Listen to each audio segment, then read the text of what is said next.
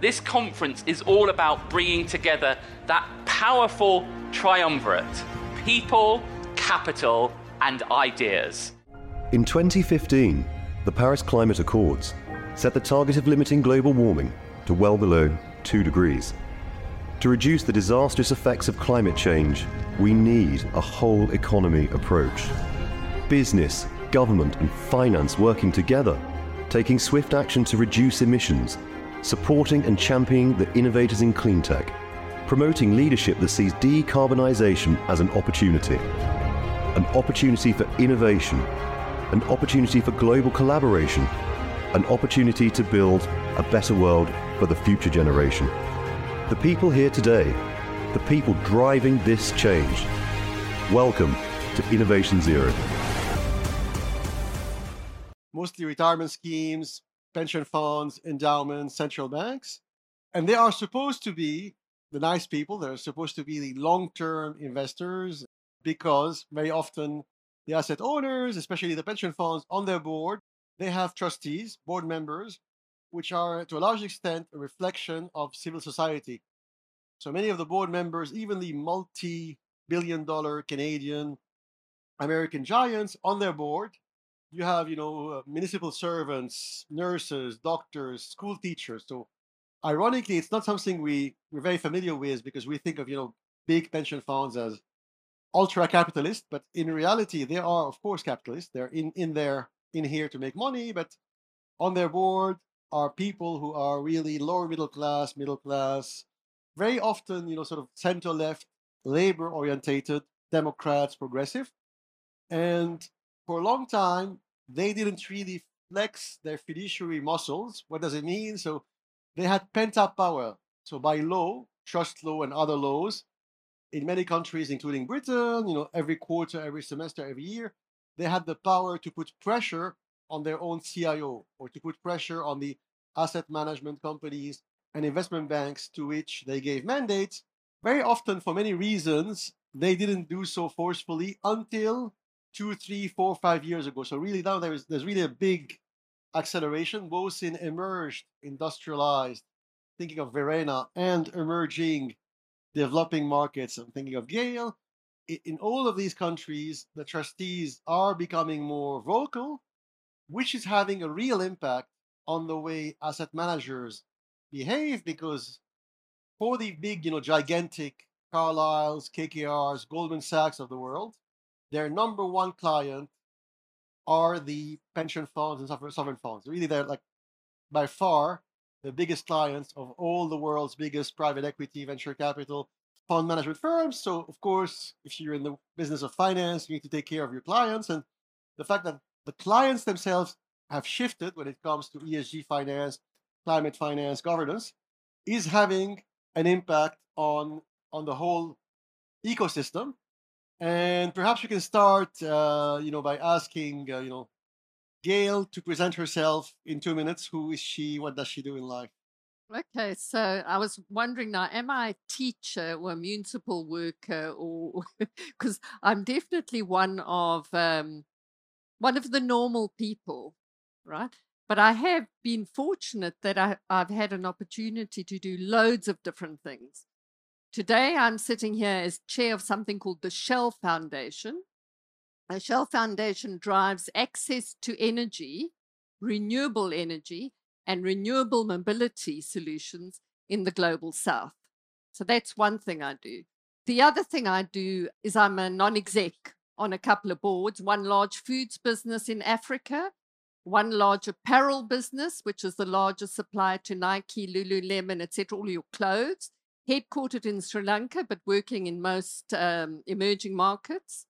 One, a bank that funds large agriculture all around the world, and then a few other charities, right? But why am I relevant to this conversation at all? Because I spent 30 years with Unilever. I spent 4 years with Old Mutual. I have then spent the last 10 years trying to get capital to move to a way, not that it can just decarbonize the grid in the UK, but can solve some of the really big issues that are coming down the line. And, the Solent project, or a Humber are going to be kind of irrelevant if the 4 billion people that are hanging around down south don't find a way to get energy and to consume in a way that's not going to disrupt the whole global whatever. So that's why I'm here, yeah? Your modesty honors you, and I think it's partly my fault also because I think I stressed, pension funds, sovereign funds, central banks, but endowments and foundations are very much also asset owners. And in some countries, the biggest asset owners are actually endowments and foundations. And it's the case I think in some African, Asian jurisdictions where you have, some gigantic endowments who are as big, if not bigger, than the pension funds. Verena? Hello, my name's Verena Charvet. I'm actually a lawyer by training, but I specialize in ESG and sustainability. I work with a lot of very large international, well-known asset managers, whether they're in the form of pure asset managers or maybe parts of large banking groups. So obviously I see this from a slightly different perspective. What I would say, though, of course, is that we are all, or many of us, we're employees. And therefore, we are the workers. And so we do have a vested interest in what's happening with our pensions, let alone what my clients might be doing with it. So obviously, my perspective on this will be from a much more corporate angle. And I have to say, having worked in this for many, many years, I can tell you that the corporate angle has actually developed a soft side. Obviously, they're about making money. Asset managers are, they have fiduciary duties. They have a very clear mandate about making sure that they bring in as much money as possible to make sure that the pensions are paid on time and continue to be paid for maybe, centuries. But they have developed a soft side, and we'll talk about that maybe a bit more later on. And you say soft side, but which is all fair. But isn't one of the drivers of that shift these mega lawsuits? You're a lawyer, these gigantic, climate finance lawsuits we're seeing in New York, Washington D.C., etc. I think you've caught me out already. I'm sort of trying to sell the industry, but to be honest, the answer is yes. The driver here is essentially regulation. Nobody should be actually unclear about this. Left to their own devices, rampant capitalism probably would just continue doing what it thought was the right thing without actually having too much regard to us. I say that my clients, they know I think that. They know that I'm quite open about it. But you're absolutely right. The driver for all of this, Nick, is actually regulation, plus also the groundswell from us as individuals saying that we actually want to see change. So we as pensioners or future pensioners, we must never forget that we have got power today, far more so than perhaps we did historically. That's great. And back to Gail, I think you were at Durban, right? At the famous Durban conference. So you know the history. I think Bismarck's like sausages, but you don't want to know. You don't want to know how they're being made. So you were at Durban, the first, I think, big conference where governments and corporates joined in the dark corridors and did lobbying and stuff and horse trading, and finally came with embryonic small guidelines, etc. So you've seen things change since Durban. Do you think that's really in the past 2-3 years with COVID? Okay. So the reference to Durban, in case you didn't get it, I'm South African, right? So I grew up in South Africa, spent a lot of my life in South Africa. And then I was moved with Unilever to work globally. And that's what I do now. But I'm still very linked to South Africa. Have things moved? They have moved enormously, right? 10 years ago, when I was talking to old mutual investment mandated funds, right, they went, "What are you talking about?" Right? "We have to get out of coal. Are you nuts?" Right? "This is never going to happen." Now they are saying, "Oh, right, we know we need to move, but we don't know how to do that without destroying all of the jobs of all of our members," right? Which is a significant issue. And I'm going to talk about the just transition because I think there's a lot of fairy dust around the just transition because it ain't happening justly, right? So that's the first thing. Secondly, and I hate to keep on saying like 10 years ago, but I think it is relevant, right? So 10 years ago, when we spoke about, the debate was still, is climate change happening, right? That was the debate. The debate was, will consumers pay for it? The debate, which is still a debate, by the way, the debate was, is there sufficient awareness and who's responsible, right? Is it we can't move because consumers or customers don't want it, or is it regular? I think a lot of that debate's gone, right? A lot of it has. Some of it's only PR, but I think a lot of that debate's gone. The issue is that I'm going to use a very colloquial phrase. Right now, the rubber has hit the road, right? All of the net zero commitments, all of the wonderful decarbonization pathways, all of the grand things that all of the companies are saying they're going to do, people have realized it's really hard. And I'm going to give you a small little example if I can, right? Because there are unintended consequences all over the place. So you will know that the ECB has fantastic regulation around climate change scenarios, what you need to do. There are companies now, there are banks now who potentially have to disinvest from farming across the world, right? Which means that you're going to disinvest from farming in North America, Australia, and Africa because of the carbon footprint of those. You're going to affect food, right? And if you affect food and food provision, forget it. I'd love to see how the vertical farms, and I think they're very important, but I'd love to see how they are going to feed 2 billion people in Africa who need staples, because that ain't going to work, right? So we're under pressure to fundamentally change our portfolios and disinvest in certain areas because of the carbon impact of our financed emissions. What does that mean, though? Who's going to take up that space? Because someone has to, because someone has to eat. Yeah. Right. So has it changed? I think it has in terms of awareness and commitments. And has it changed enough that we are actually working around solving some of the most intractable dilemmas that we actually aren't willing to speak about? No.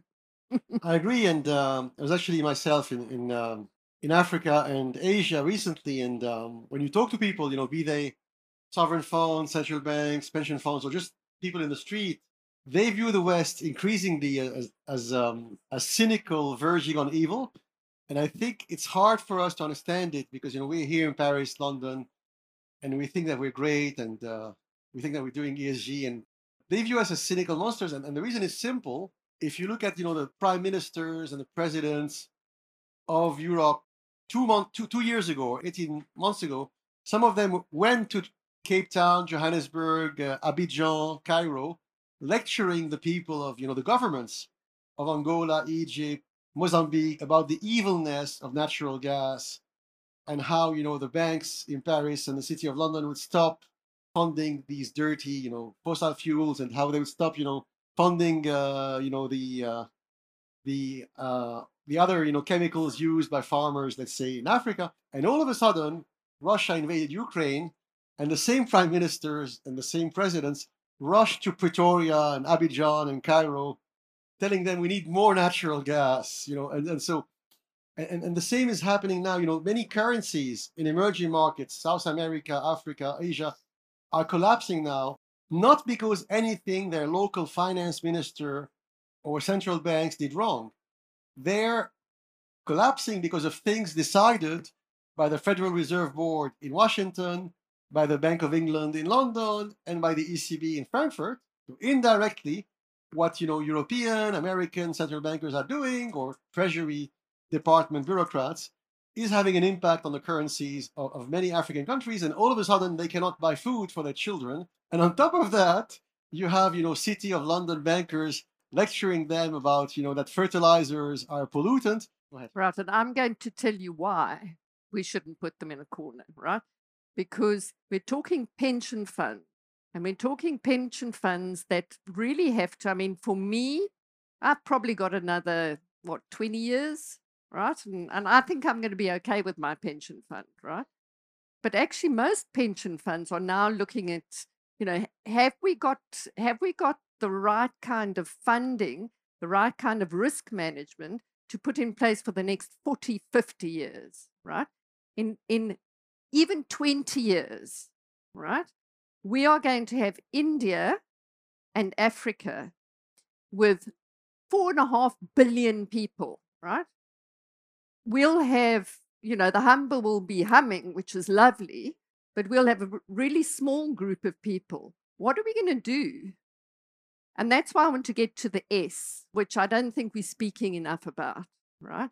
Even the S within our own, I'm going to call our own country, being the UK, right?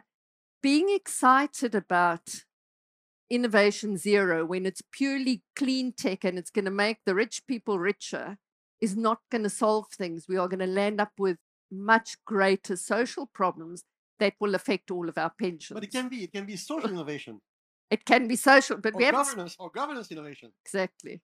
One of the things that we're hearing here is exactly the dilemma that a lot of my clients are facing right now, because actually, strangely enough, they don't live in little bubbles. I don't act for any governments, but I do act with a lot of everyday pension funds who are actually frequently being lobbied by their pensioners. As I said, we all can and should.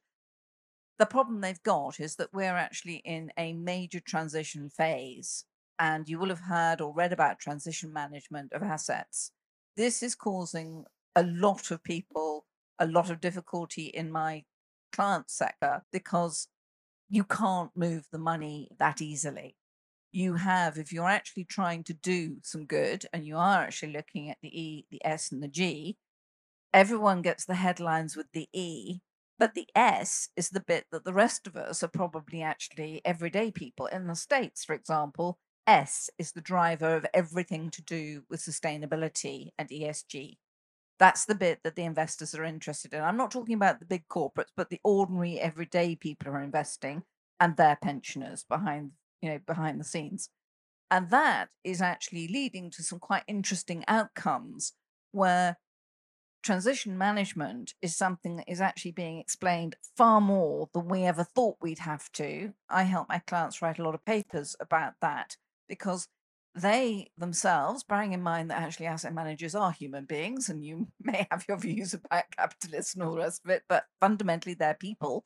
They have also worked out if you walk away from all of this, the hardship that you can create is probably worse than the benefit that you were trying to achieve. Now, that's not something they can talk about terribly much because actually that's not part of their fiduciary duty. But these are the debates that are going on inside. And therefore, one of the things that we have got to be conscious of is that actually, when you are considering these matters, you can't just look at one little bit. And this is why when we talk about ESG, it's a shorthand for something that has been called many things over the last 3 decades I've been involved in it. But the point is, what you've got is a situation where you cannot take one thing on its own if you're going to get the outcome that we are all praying for. And if you're not religious, hoping for. But you get my sense. Yeah, absolutely. And another bias that we all have, Europeans, and I think London is still part of Europe, culturally and geographically. So we're biased a little bit towards the south, towards Africa, Asia, and Latin America, but we're also biased, as Verena said, about Washington D.C. and the U.S. because culturally, legally, investment-wise, they often behave in a very different way. And I fully agree with Verena. In America, whatever ESG there is, it is really 70% S, but S focusing on workers' right. So it's not that much women's right or education. It's really your average, mustached worker working in a factory in Pennsylvania. So these guys, the unions, so labor organizations, trade unions in America have a big, big impact when it comes to ESG. And so their perspective is really that of the working class. So really Teamsters, truck drivers. So truck drivers, factory workers have a big impact on ESG in America. And the second letter is G, corporate governance, annual meetings. And that leaves 5 or 10% E in the US. Whereas we in Europe, we tend to view ESG as a climate thing. And they flip completely the ratio in America. And why does it matter? Because 60% of the world's assets, including European stocks and British bonds, are owned by American pension funds. So the share of voice that they have worldwide is huge. Many of the companies listed in the world belong to them, even here in Europe. Right. So picking up on that, I don't want us to land up, I don't want to leave this in, oh no. We thought we were saving the world in this tent, but we're not, right?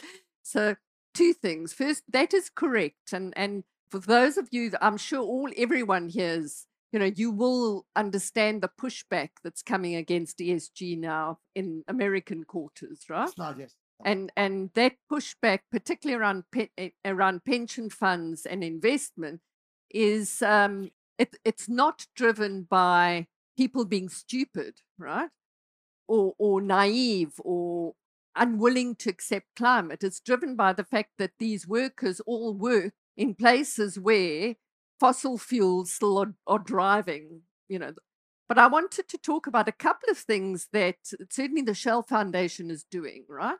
So we basically seed solutions like this that can, make a huge difference largely in the global south. One of them is something called DREC, which is an opportunity for corporates to offset their commercial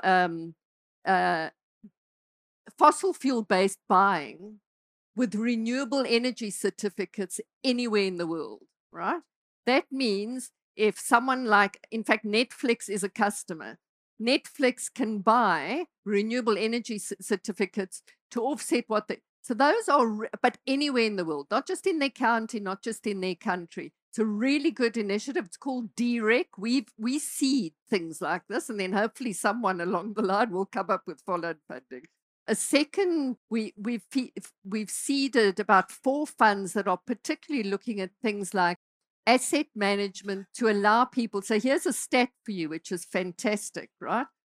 So in Southern Africa, there are 30 million diesel gensets, right? I'm going to get down to really simple things now. That means your electricity doesn't work. I mean, you might know there are 2.8 billion people in the world that can't switch on the lights reliably. And now my dear old country has got the same problem, right? So they can't switch on the lights. So what do? Right? They need to do something. So what do? They buy a diesel generator. Why a diesel generator? Well, because they can fill the thing up and it runs. Yes, you could say, well, put in solar and, store it. And sure, if it's not going to happen right now, right? But and that's 350 to 500 gigawatts, right?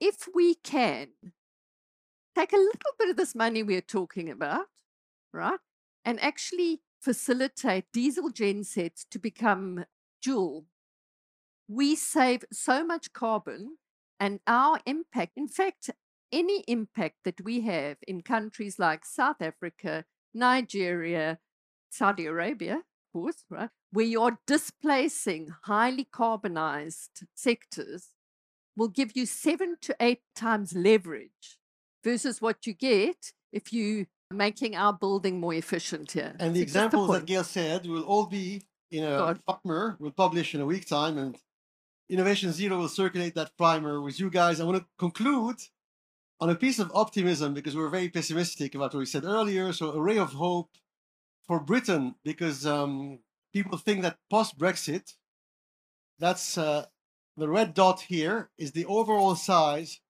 of the assets owned collectively by all pension funds in England. So that's the English pension fund industry in terms of, if you take all the bonds, private equity, venture capital, real estate that UK pensions have, that's that bubble. And on the x-axis, you have expected economic growth in the next 3-5 years. So here's Germany and France. What does it mean? The gray dot and the black dot, that French pension funds have tiny assets. They're microscopic. Italian pension funds are very small. The pension fund superpowers are really countries like Australia, Canada, Holland, England, Britain. The US bubble should be twice as big. So America alone represents 50-60% of the world's assets, of the world's money. Why is it important? You've all heard about these Californian banks collapsing in the past 4 months. The balance sheets of banks is shrinking, even here in Britain and Europe. So if you want basically money, if you're an investor, if you're an entrepreneur, clean tech, green tech, whatever, you will have lesser access to banks. Interest rates are rising. Where will the money come from for future investment? It will come to a large extent from these guys, pension funds and sovereign funds. And what's really good for Britain post-Brexit is there are only two pension superpowers in Europe, Holland and Britain. And so really, it's a big asset. And I think the government right now, and even Labour, there's a big consensus in Britain to tap into that huge pool of money that you guys have, pension funds. And the yellow arrow means that we believe, we, the World Pension Council, that it's a big edge that the UK economy has. So yes, in the short term, economic growth now in the UK is less than 1%. The situation is bad, inflation is high. But if you're patient capital, if you can wait 2, 3, 4 years, the growth trajectory of Britain will be good, to a large part because of huge pools of pension and insurance money. So the City of London has a big role to play. On the other hand, sadly, I'm French, but countries like Italy, France, and Germany won't do that good. They will not do that great in the coming years because they have small pension funds.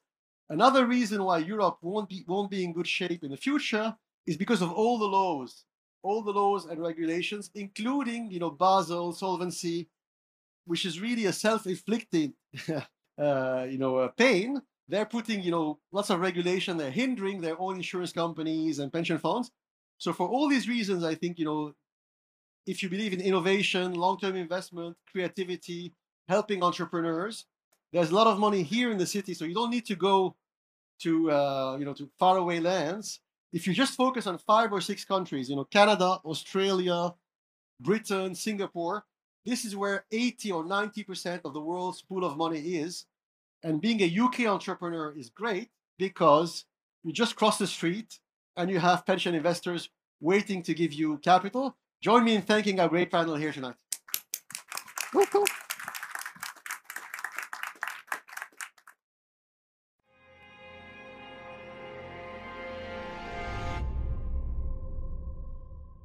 To register your interest in attending, exhibiting, sponsoring, or speaking at Innovation Zero 2024, please go to www.innovationzero.com.